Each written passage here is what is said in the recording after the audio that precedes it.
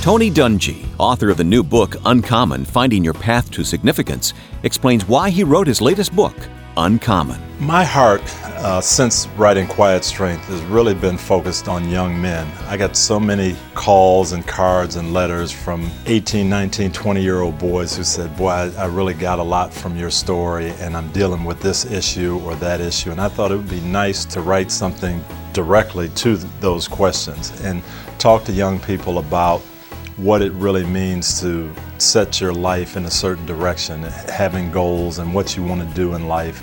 And it's just something, as we see more and more statistics about our country and where we're going in terms of education, where we're going in terms of crime, that I think we need a different direction, especially for our young men. More information about Tony's book, Uncommon: Finding Your Path to Significance, is available at daretobeuncommon.org.